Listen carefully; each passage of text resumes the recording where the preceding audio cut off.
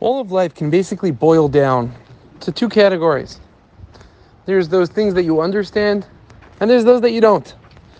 The Torah consists of two different types of laws. Those that we can understand and those that we can't. And in this week's Torah portion, it talks about both these laws and talks about different ways of viewing them.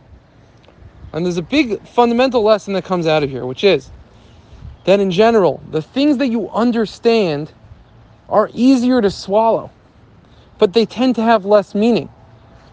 Because if you understand it, it's not necessarily as divine and as cool, like, wow, this is a command from God. If it makes sense, don't steal, don't murder, then it just makes sense. So it doesn't seem so spiritual and so godly. But it's the laws that we don't understand that you can actually connect to in a deeper way. Because you could see the divinity in it, you could understand that I don't understand something. This must be way above me. There's something deeper and bigger than I can actually understand. And with that, you can come to a deeper appreciation for it. But it has to start with the things you understand. Because if it just starts with, okay, this is something I don't understand, must be super deep and spiritual and unbelievable, then you're just being naive. Because who says it's deep and unbelievable? Maybe it's not understandable because it's not real. So you have to start with the simple laws, the laws that we could understand. And from there we recognize that there is a creator and there's a God who created this world for us to perfect ourselves in and to develop and to be the best people we could be.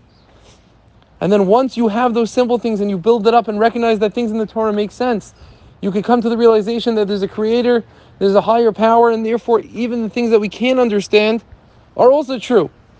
And there's something deeper here going on. And that could bring you to a higher level of love. The first basics will get you to a realization that there's a God and that there's a divine power. But you can't necessarily appreciate those laws as much because they seem simple, they're too relatable. When you get to the deeper stuff, that's when you start feeling this passion and this real depth of there's something much deeper here that's going on. But our job is that after you connect through those laws that we don't understand, is convert that back to the laws that we do understand. And to recognize that just like those laws that we can't understand, clearly there's something greater and deeper going on here that we can't fully understand.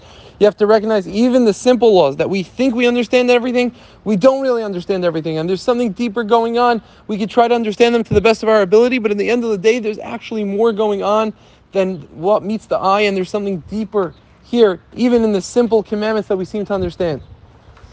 So may we merit to have this perspective, to recognize that there's something much deeper going on in the world.